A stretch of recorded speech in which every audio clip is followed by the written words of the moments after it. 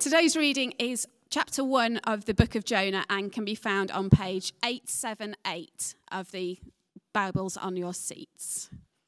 It's page 878. Jonah flees from the Lord. The word of the Lord came to Jonah, son of Amittai. Go to the great city Nineveh and preach against it, because its wickedness has come up before me. But Jonah ran away from the Lord and headed for Tarshish. He went down to Joppa, where he found a boat bound for that port. After paying the fare, he went aboard and sailed for Tarshish to flee from the Lord.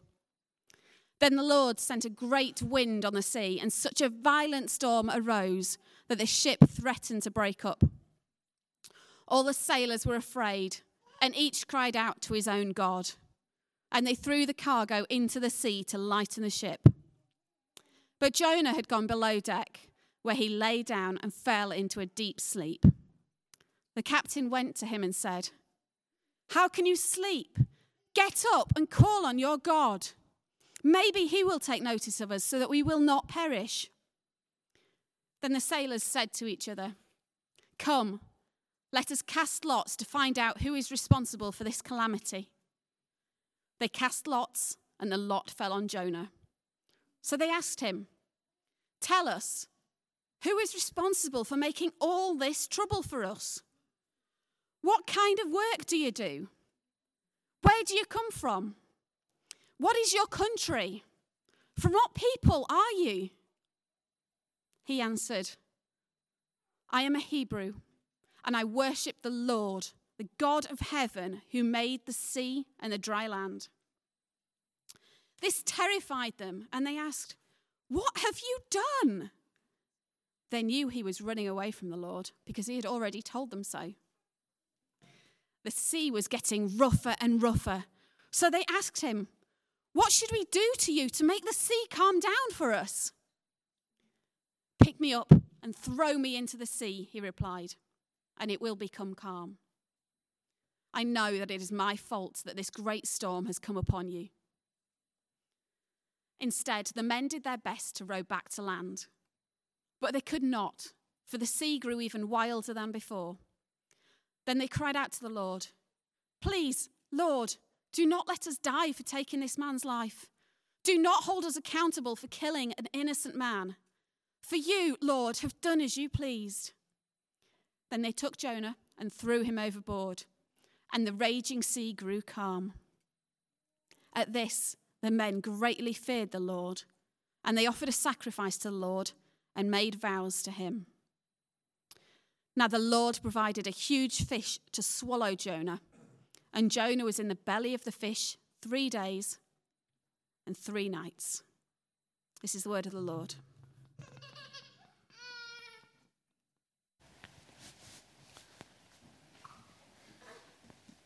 Jonathan is going to bring us our reflections. Just before he does, we'll have a word of prayer and ask God's blessing. Heavenly Father, look down upon your servant Jonathan as he brings his word to us. His reflections on what you want us to know for this week. Be in all things that Jonathan says, and be in our hearts and minds to open them to receive your word. In Jesus' name, amen. Thank you, Ross. Brilliant. So I know that some of you will know who I am, and I know who some of you are, and some of you won't. So my name is Jonathan, and I'm a youth worker in Camborne. I've been working with Camborne Church for almost 7 years now, since I moved down from Scotland. And in this September, it will also be 2 years since I've started working with Romsey Mill. And I know, again, some of you will know about Romsey Mill's work, some of you won't. So for those of you who are not aware, Romsey Mill is a Cambridge-based charity. It's a Christian charity which works with children, young people and families. And the work in Romsey Mill started almost 30 years ago when a group of churches in the east of Cambridge got together to respond to the needs of young people on the streets round about where they were. And that work has now grown across the city of Cambridge, in South Cambridgeshire, including Camborne, and right up to Peterborough. And the work spans across a few different programmes. There's the Aspire programme, which works with young people on the autistic spectrum. There's a Young Parents programme, working with young mums and dads and supporting them. And there's preschool provision for younger children in Cambridge. And then there's a youth development programme, which is a team that I'm part of here in Camborne. And the youth development programme works with young people aged 10 to 21, supporting them to overcome challenges in their lives. Now, for any young person, there's challenges, and we will, those of us who have been young people at some point, whether it's a few years ago or a long time ago, will be aware of that. Growing up is not easy. And sometimes there's not always the support there, or there can be additional challenges in order to get through those years. Sometimes we support young people who have difficulties at home, struggles with mental health, engaging with risk-taking behaviour, maybe being disengaged with mainstream education. And the two main areas of work that we do, one side is that kind of education side, supporting young people to engage with school or to provide some kind of education, and that's done one-to-one and in small groups, and we offer pastoral support there as well. And then the other side is community-based youth work, so meeting young people where they are, out on the streets, in youth clubs, providing support through things like sport and art and music projects, offering trips and residentials. And we're a Christian charity. Everything that we do comes from a place of knowing that we are loved by God, and we want to show that love to the young people that we work with. Now, that doesn't mean that we talk about faith explicitly at the youth clubs and in every encounter, but our ethos and our values and how we do what we do comes from a place of faith. We value individuals for who they are. We see a commitment to long-term work, to knowing that there is the hope of change. There's an importance in family and community, being together, having fun together. And we want to get involved in the nitty-gritty of life, in the detail, in some of those struggles, providing practical support, emotional support, holistic support around young people. And we also believe in the practice of unconditional love, that nobody is too far from God to deserve love. And so I want to draw on some of my experiences of working with Romsey Mill. I also want to draw on what Kath shared for those of us who were here last week as we started off this series on mission, and looking at the story of Jonah, which we've heard the first part of today, and think about maybe what God might be saying to each of us this morning. So let's have a look back at Jonah. If you've still got a Bible handy, you might want to open it at Jonah chapter 1. If you don't, that's okay, because I'll be reading out a few little bits. So the story of Jonah is one that many of us will be familiar with, maybe from Sunday school, maybe from having read it in different times. And what we read this morning is probably the bit that we're most familiar with. The part of the story where God asked Jonah to go to Nineveh to preach against it. But instead of doing that, Jonah decides to run the other direction. He gets on a ship bound for a place called Tarshish. But while he's trying to get away, a storm hits them. God stops Jonah in his tracks. Jonah ends up being thrown overboard, swallowed by a big fish. And that's where we ended the story today. It's a bit of a cliffhanger. If you want to come back next week, and the week after, and the week after, we've got 3 more installments. And I don't want to spoil it too much, but kind of what happens is we hear the part where Jonah, it does end up in Nineveh. We hear what he preaches to the people, and we hear their response. So that's all to come. So let's look at the first couple of verses. We kind of set the scene. It says, "The word of the Lord came to Jonah, son of Amittai. Go to the great city Nineveh and preach against it, because its wickedness has come up before me." And last week, Kath started us off thinking about mission and this idea of what mission is. The word mission comes from the Latin to send. And the Bible doesn't really use the word mission itself, but it does talk about being sent. People being sent to particular places or to particular people.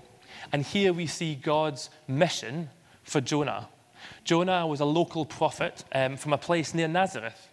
He worshipped the Lord, the Hebrew God. Nineveh, on the other hand, was a large, powerful city. It was the capital of the Assyrian Empire. It was a pagan city. People worshipped their own gods. There was all sorts of wickedness and evil happening in that place. So God's call for Jonah certainly wasn't an easy one.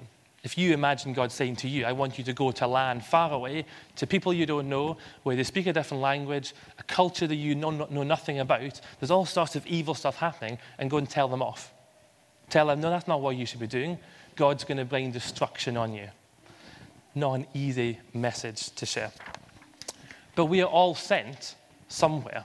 God has a mission for each of us. For Jonah, it was quite a journey. And I've been reflecting about on my mission and my sending, and I can't really compare coming from Scotland down to England, being like going from Galilee to Nineveh.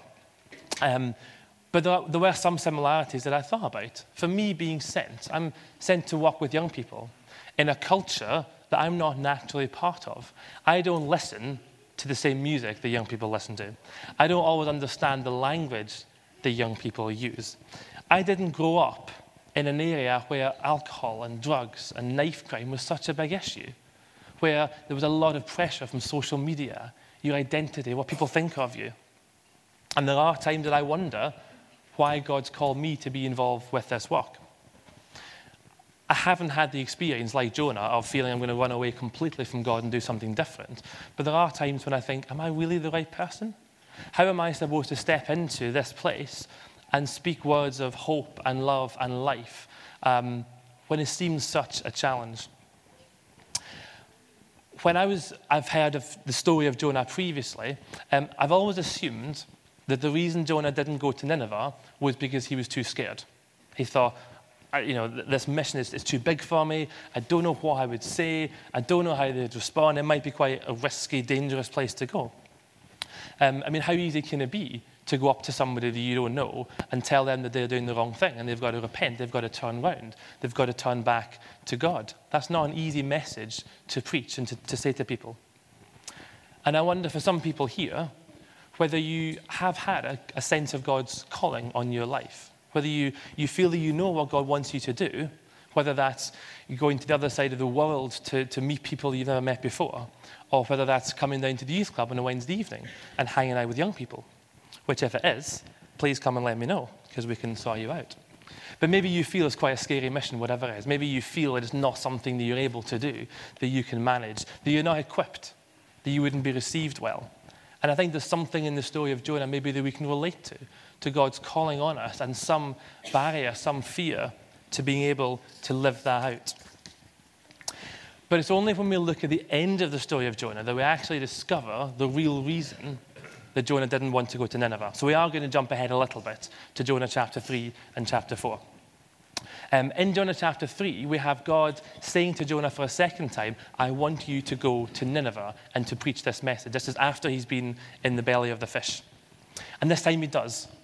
He goes to the city and he tells the people that in 40 days' time, the city is going to be destroyed, overthrown, unless they repent. We see the people's desire to repent, to turn back to God, and then we see God's mercy. He changes his mind. He says, okay, I'm not going to destroy you. We're going to see life. And that's the point at which we see Jonah's true colors. We see the real reason for what happened. He's angry at God at this. He has a go at God. He says, I knew this would happen. I knew they'd repent. I knew you wouldn't destroy them. That's what I was trying to stop. I knew that you're a compassionate God, that you're gracious, that you're slow to anger, that you're abounding in love. I knew that you would just forgive them, that they wouldn't get the judgment they deserve. And you can, because you really feel God's anger, which is hard to have when there's laughter everywhere as well. That's okay. I can really feel Jonah's anger at God showing love and mercy. And Jonah's like, no, that's not right. That's why I didn't want to go, because that's not what I think you should be doing. Jonah thinks that he knows better than God. He thinks that his mission is the one that he should be doing rather than what God has asked him to do. He doesn't believe that the Ninevites deserve to be warned about this destruction and given the option to repent. And he's got his reasons. They're an evil people. There's all sorts of stuff going on there.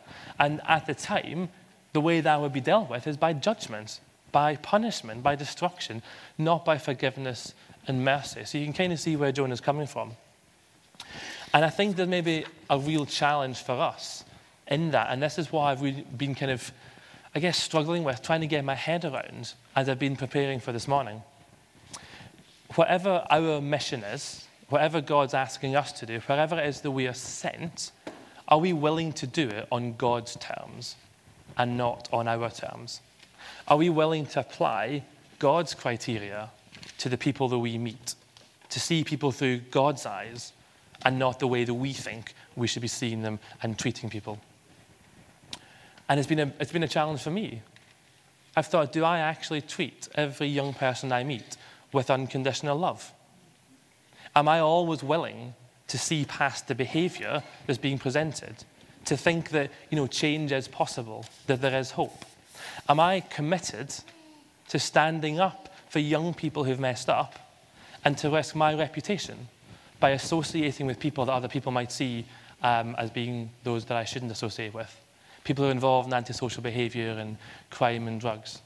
There's been a number of times people have spoken to me very disapprovingly about the youth centre and the youth clubs that we run there. They've said, oh, it's just chaos there. People are out of control. There's all sorts of noise and loud music. Young people are running riot. Well, I think if Jesus was walking the earth in 2019 in Camborne, it's probably the place that he'd be hanging out as well. So I feel a little bit better about that. But I do wonder if we ever resist God's call on our life because we think that people don't deserve his love and mercy. I wonder if we ever look at other people, whether that's our next door neighbours, people down the street, or people across the world, and think that they're not worth sharing God's love with. Maybe it's not that we judge them, but maybe we just don't believe the change is ever possible. Maybe we have tried and we've tried and we've tried. We've given a second chance, a third chance. Maybe we feel that our time is better spent with the people who do deserve it. And we can very easily take decisions about what people are worth into our own hands, rather than seeing what God says about people's worth. And when we look at the way that God views people, we see how Jesus treated people when he was here on earth. When Jesus met a woman at a well who was an outcast, she was judged by her community for having a series of broken relationships. He treated her like an equal. He gave her respect. When Jesus was walking through Jericho with crowds of people round about him, gathering, looking for his attention, he picked out the short guy who was so desperate he climbed up a tree just to see Jesus. He spoke to him, he gave him respect, and he befriended him, going to his house to share food, to share hospitality. When Jesus had been beaten and humiliated, mocked by soldiers, his response was to pray for forgiveness for them. And I think that sometimes we can think it was very easy for Jesus to do this. Well, he was God after all. This was his mission. This was what Jesus did. But I wonder how Jesus felt when he woke up each morning. I've never really thought about Jesus sleeping and having a bed, wherever that was, whatever that was like. But he woke up each morning. And I wonder if he thought, yes, today's an opportunity to share good news with people, to heal people, to bring people closer to the kingdom of God. Maybe some days he did. I wonder if there were some days that Jesus thought, today's going to be hard. I wonder what I'm going to be faced with. I wonder who I'm going to upset by what I say. I wonder if my friends are going to stick with me or if they're going to reject me. Jesus' mission wasn't an easy one. And what he calls us to do isn't an easy mission either. He asks us to put our own reputation on the line, to be willing to give up the comfort of our lives, to sacrifice everything that we have to reach people, to meet people, to share the good news of Jesus with them. And that's not just for the people who are easy to speak to. That's not just for the people who are going to respond well to us. And it's not just for the people that we think deserve it. It's for everybody. God's love is for everybody. Our role is to love unconditionally. And I can think of times when I've been challenged by that. I can think of times at youth clubs where members of staff have been shouted at, sworn at, when there's been no respect shown, equipment's been broken time after time. And obviously there is an important place for boundaries. We need to learn about consequences. But we have a policy where there's never a time where somebody is completely excluded. There is always a way back. There's always a way to restore and rebuild a relationship. And that's hard sometimes because other people look at that situation and say to me, well, you shouldn't be allowing them back in. You shouldn't be giving them another chance and another chance and another chance. But that's what I believe God has called me to do, to stand up for the people that nobody else will stand up for. I remember when we used to run a youth cafe here at the church called Chillax, and this was quite a long time ago. And there were a number of things going on at Chillax. There was one lad that I remember with fondness.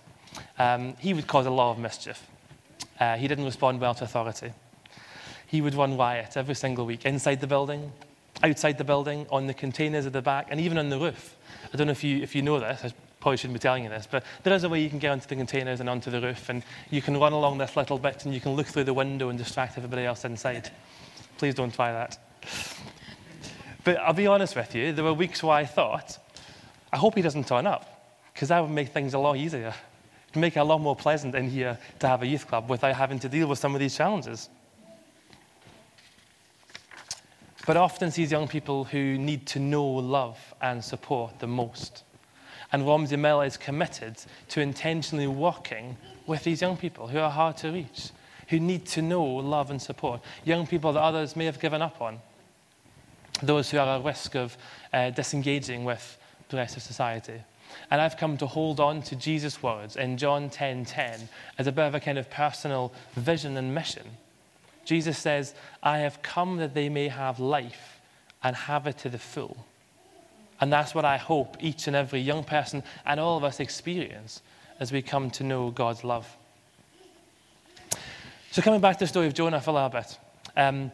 Even when Jonah chose to run away from God's calling in his life and to judge the people that God had called him to save, God had a way of working which actually brought more glory to himself. So we heard about Jonah's experience on the boat to Tarshish. God sent a storm which threatened to break up the boat. And this was a point for Jonah where he came to a realization of what he was doing. That his refusal to do what God was asking him to do wasn't just affecting him, but actually it was affecting all the people around about him. It was affecting the innocent sailors on that boat as well. They'd been dragged into his situation. And Jonah admits his mistake, and he offers to be thrown overboard. He sacrificed himself so that the ship wouldn't be broken up and the lives wouldn't be lost. And in verse 16, we see the way that God was at work, even in that situation.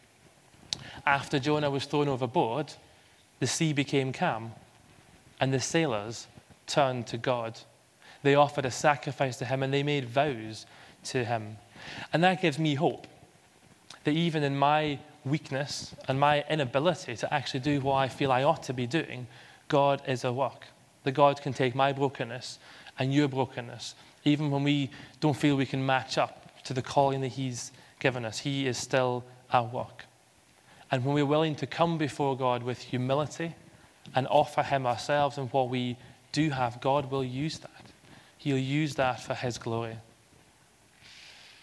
He'll equip us. He'll give us the strength that we need, because he's the one who goes before us and takes our little contribution and uses that. I want to share a bit of a story with you of somewhere where I've seen God at work. Some of you will be aware that last summer, Romsey Mill ran a residential called Deeper.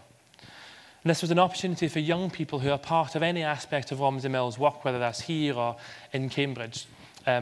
Most of the young people hadn't been part of church before, hadn't heard about Christianity. They may have been aware that it's part of our ethos, but they hadn't really heard the good news about Jesus before.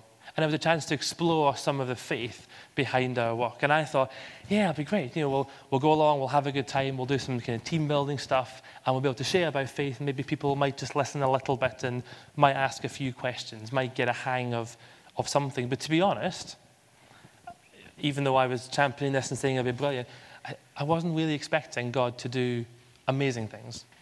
I didn't really think we'd see a lot of change. And maybe that's because we've been working with young people over a number of years, and it was brilliant, but we hadn't seen a lot of stuff happening. I felt maybe that some of the challenges the young people were facing in their lives were too big. Well, how could God actually do something about that? And I'm standing here as somebody who's supposed to be saying the opposite.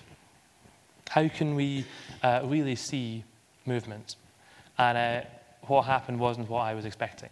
So I'm going to invite Megan to come and share her story. This is just one story from the residential, which I hope speaks into some of what I've been saying. If I can find the microphone.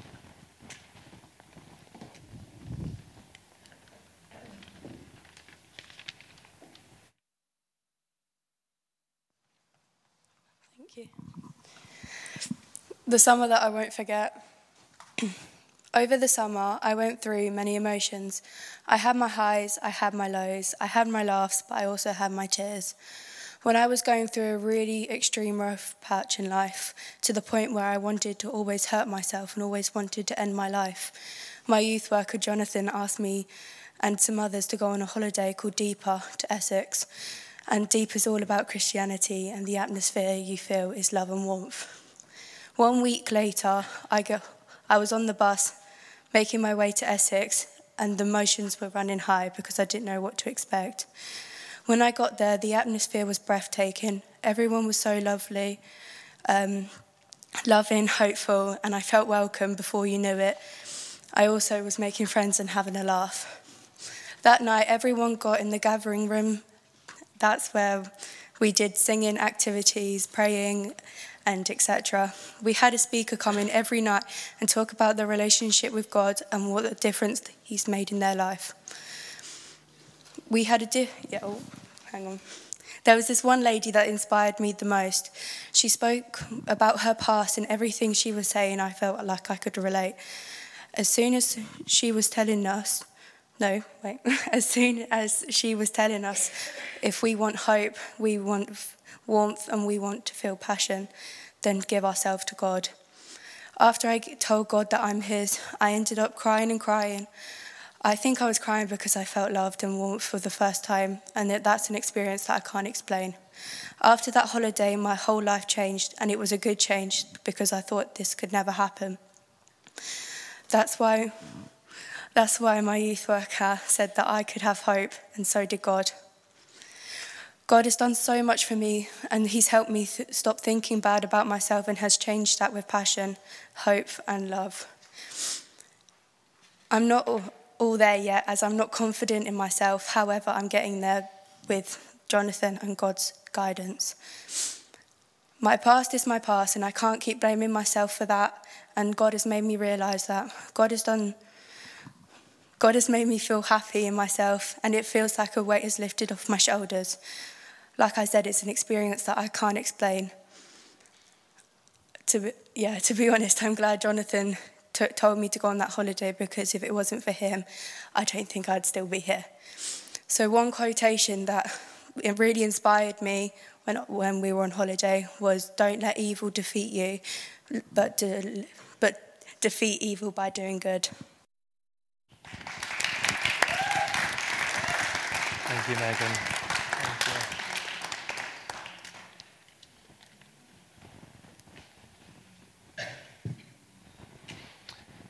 Thank you, Megan. It excites me to see what God is doing in Camborne. And I think that story shows that when we're willing to go into situations which are challenging, we can share love unconditionally, giving of ourselves. God will use that, even if that is not perfect, even if we don't get it right all the time. God goes before us. And so I want to just bring some of these thoughts together by, I guess, reminding us of who we are and what God has called us to, and also giving us a bit of a challenge. We are the body of Christ. We are His hands and His feet here in the world. And in the same way that He called Jonah to preach a message of repentance to the people of Nineveh, God calls us to go out into the world, to be bold enough to talk about sin and brokenness and the need for repentance, and to share the good news of Jesus with those who are in need. We're called to put aside our own judgments, our own views on who is worthy and who's not worthy to be shown God's love. We're called to risk our reputation and our own pride and to be willing to give up everything for the sake of the gospel. Who are we to decide who should be saved? We are not the ones who died on a cross for their sins. God calls us, that's you and that's me, to be part of his mission in the world. We've got our little part to play alongside what God is already doing and will continue to do. And I want to leave us with a song which I'll play, and there'll be words that comes up on the screen, which gives us a bit of a challenge to say, what are we doing? How are we responding to what we see round about us?